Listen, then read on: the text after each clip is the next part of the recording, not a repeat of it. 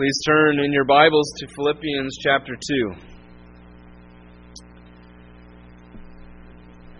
Philippians chapter 2.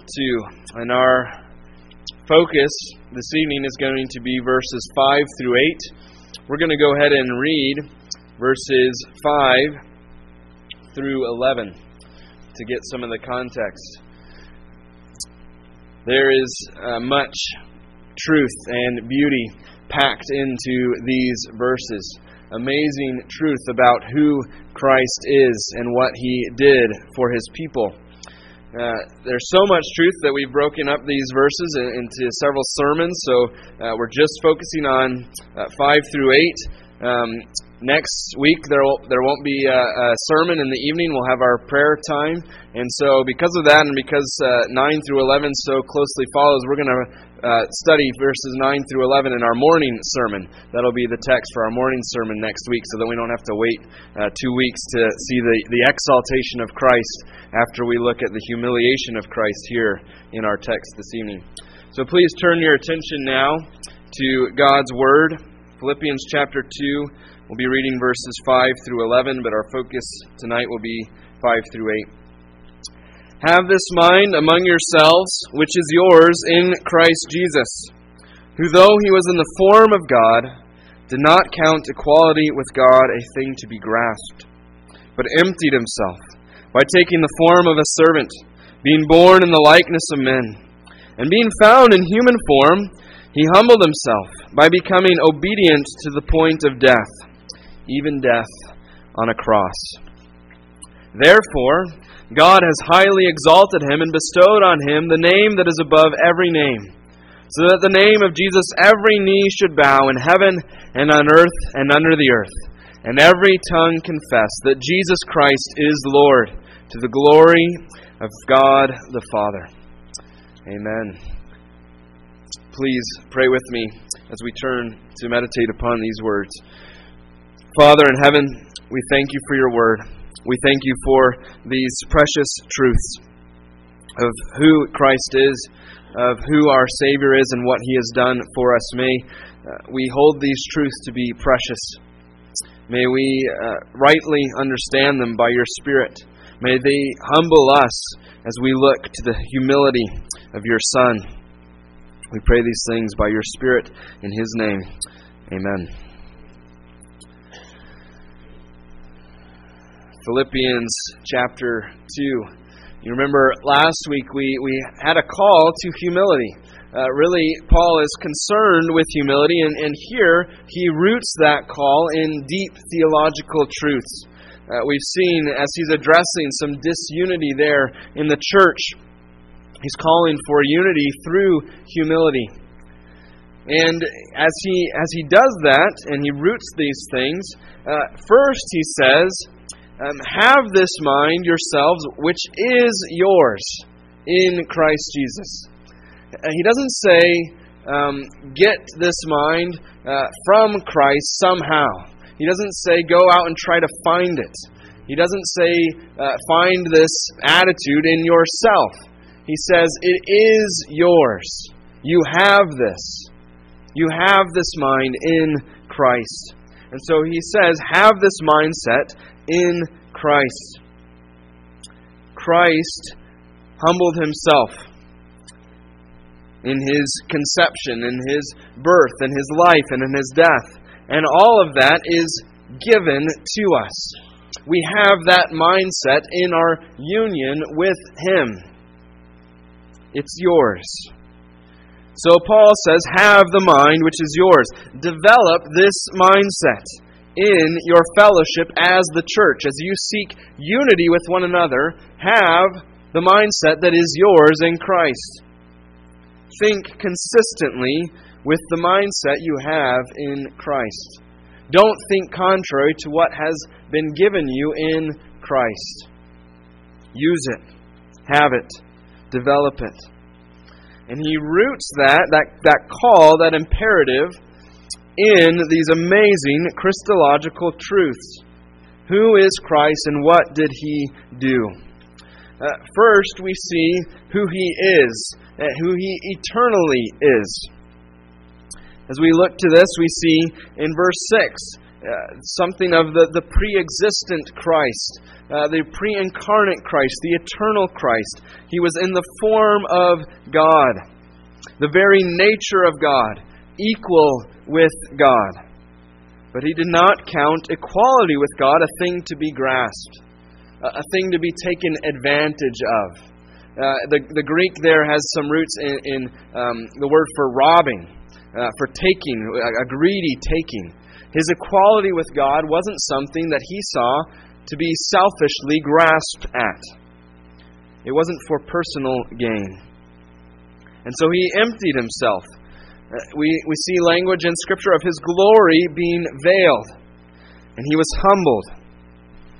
As God, He was humbled. Not through subtraction. We don't want to mistake that emptying of self to think that somehow He lost His divinity. He was humbled Himself through addition, by becoming man.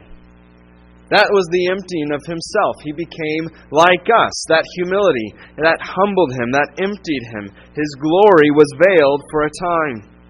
He became man. But He remained Emmanuel, God with us. Fully God, fully man.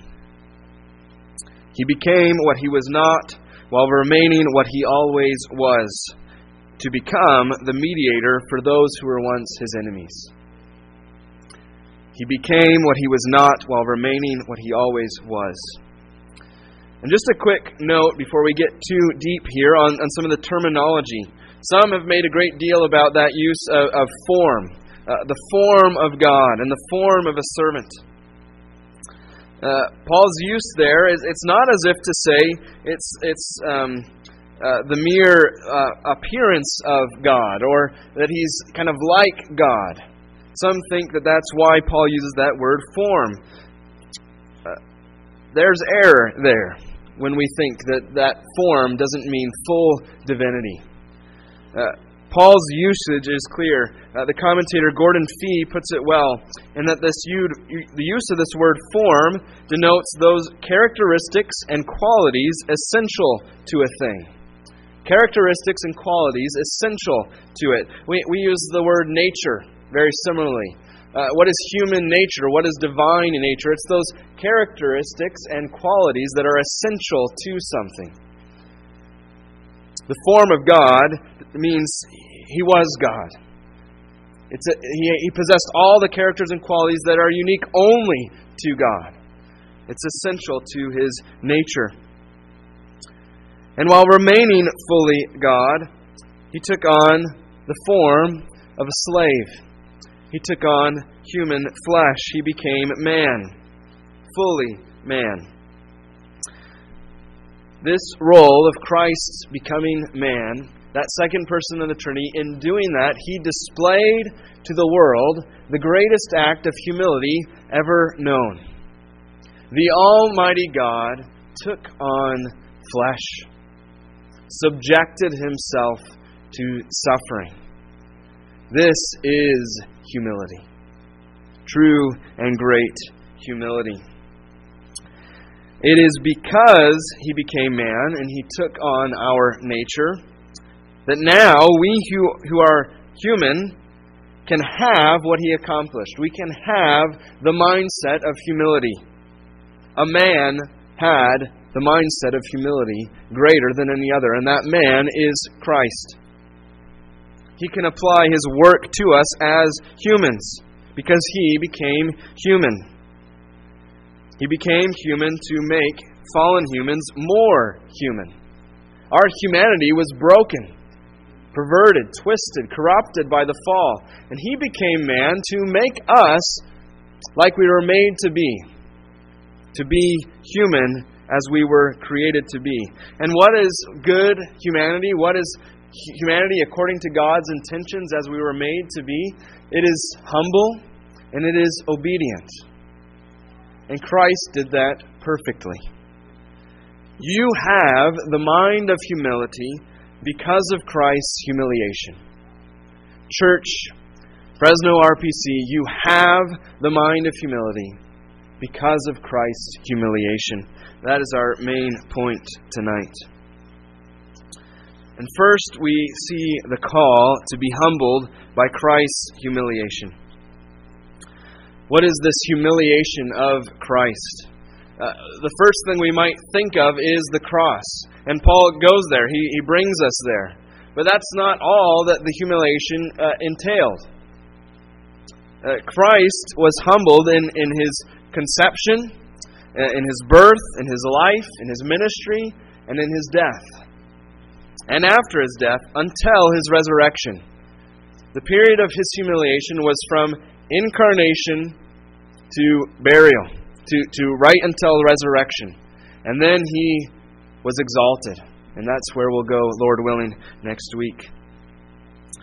In verses 5 through 7, we see Christ's humble mindset as God. The fully God, divine nature. And Paul brings us there first. As God, in the form of God, He humbled Himself.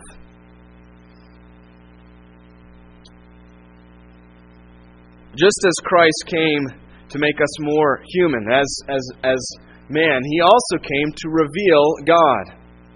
And Gordon Fee says, here is the epitome of God-likeness. The pre-existent Christ was not grasping and selfish. He was not a grasping and selfish being, but one whose love for others found its expression in pouring Himself out and taking on the role of a slave. That revealed something about God to us. He is caring. He cares for creation. He cares for others. He is relational. In verse 8, we see His humility as man, being found in human form. As He became man, as He took on human nature, what was His character as man? He didn't come, as some might have expected, as this triumphant king, but He was born in a lowly state. He was born in a manger, and He subjected Himself to suffering. He became obedient, humbled Himself in obedience to the Father. And we'll consider that in our second point this evening. When we consider His humiliation, don't just think of the cross. It was His whole life. There's Scripture that attests to this.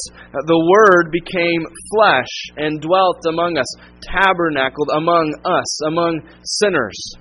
The Word of God took on flesh. Galatians 4:4, when the fullness of time had come, God sent forth His Son, born of a woman, born under the law. He subjected Himself to the law. He took on the flesh of a woman, of a humanity. And the lawgiver became subject to the law. The Word of God came under the Word of God as man. 2 Corinthians 8:9, though He was rich, yet for your sake He became poor, so that you by His poverty might become rich. Hebrews 2:18, for because He Himself has suffered when tempted, He is able to help those who are being tempted. In Isaiah 53, as we looked at this morning, He was despised and rejected by men, a man of sorrows and acquainted with grief. That is humiliation. His life on earth wasn't the life of an exalted king. Even in His humanity, He had a hard life as man.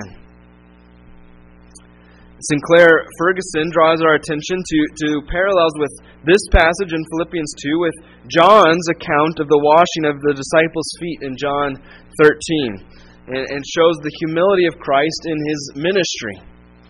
In John 13, we see, it says, Jesus, knowing that the Father had given all things into His hand, very similar to Paul saying equality with God, rose from the supper, and He laid aside His outer garments. He made Himself nothing. And taking a towel, tied it around His waist, and began to wash the disciples' feet. In Philippians 2, taking the form of a servant, He humbled Himself even to death on a cross.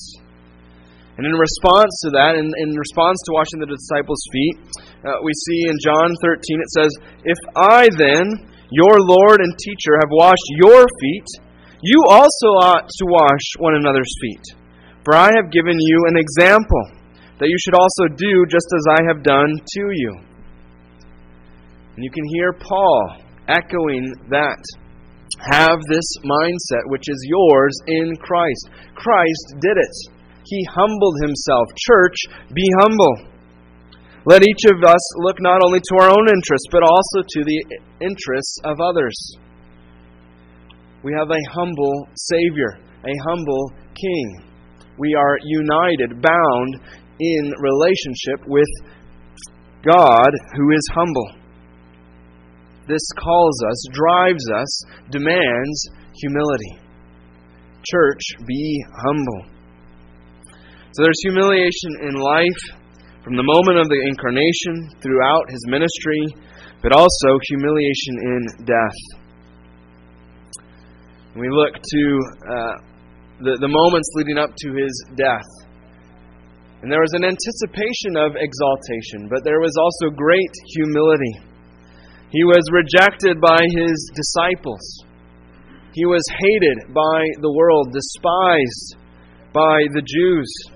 He experienced the agony of being beaten and tormented and persecuted.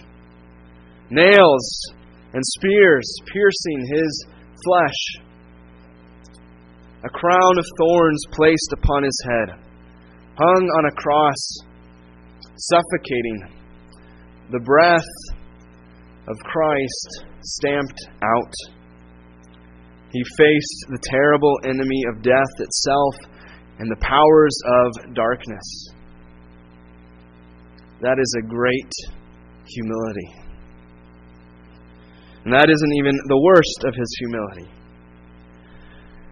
In the midst of that, by doing that, He willingly gave up His Spirit, and He received and bore the mighty, infinite wrath of God. He drank the cup of wrath to the dregs for every one of His people. For all of the sins of His people, He bore it all. The perfect unity and harmony of the Godhead, in some amazing and mysterious sense, was turned against itself. The perfect Son faced in full the wrath of the glorious and almighty God. As He experienced that, He felt as if He was being forsaken by His Father. And He yielded up His Spirit, and He obeyed even to that point. And the obedience of Christ is precious to us in that, and we're going to get there. But the obedience of Christ shows us that even in the midst of that, even in receiving the wrath of God, there was harmony and unity in the Trinity. And Psalm 22 reminds us that even though He felt as if the Father was turning His face away, He did not turn His face away. But He humbled Himself. And His obedience required that humility. And why did He do all of that? Why did He humble Himself? Well, it's because He was obedient. And we ought to be humbled by the obedience of Christ. Be humbled by the obedience of Christ. In the incarnation, He willingly took on the form of a slave. He humbled Himself to a position of obedience. He obeyed as man was meant to obey. Christ became man, and He came to take our place. And to do that, He had to humble Himself. He had to succeed where Adam failed. As Paul says in Romans 5, "For as by one man's disobedience the many were made sinners, so by the one man's obedience the many will be made righteous." As by the disobedience of Adam many are made unrighteous, so by the obedience of Christ many are made righteous. Where Adam grasped for equality with God, Jesus sought humility. and obedience to God. Where Adam refused to serve God, Christ made himself a slave. Where Adam's disobedience brought death, where Adam's disobedience brought death, Christ's obedience led to his own death that led to life for others.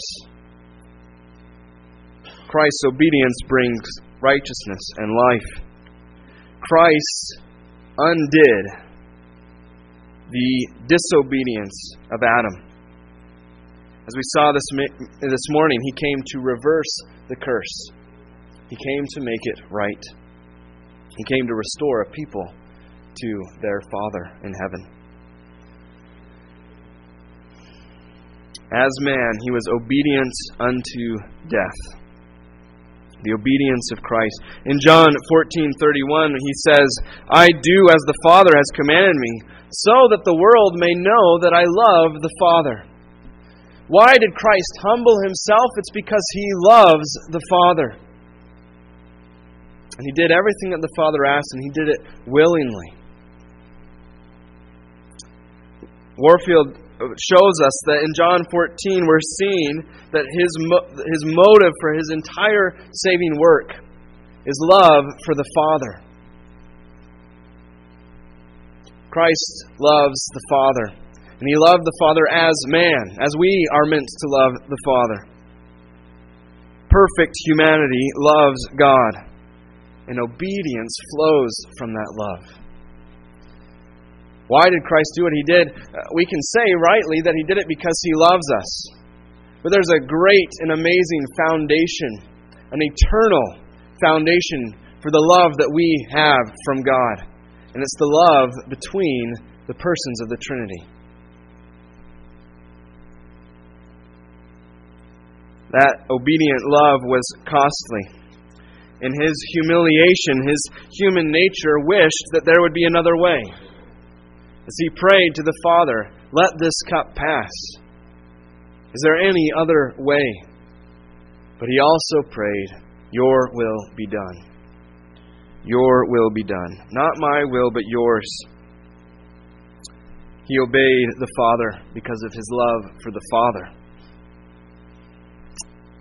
That ought to give you great hope and joy.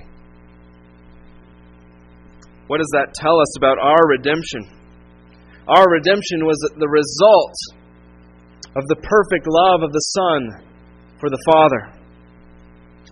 It tells us that the triune God loves us. That the manifestation, the outcome of the Son's love for the Father was a love for us.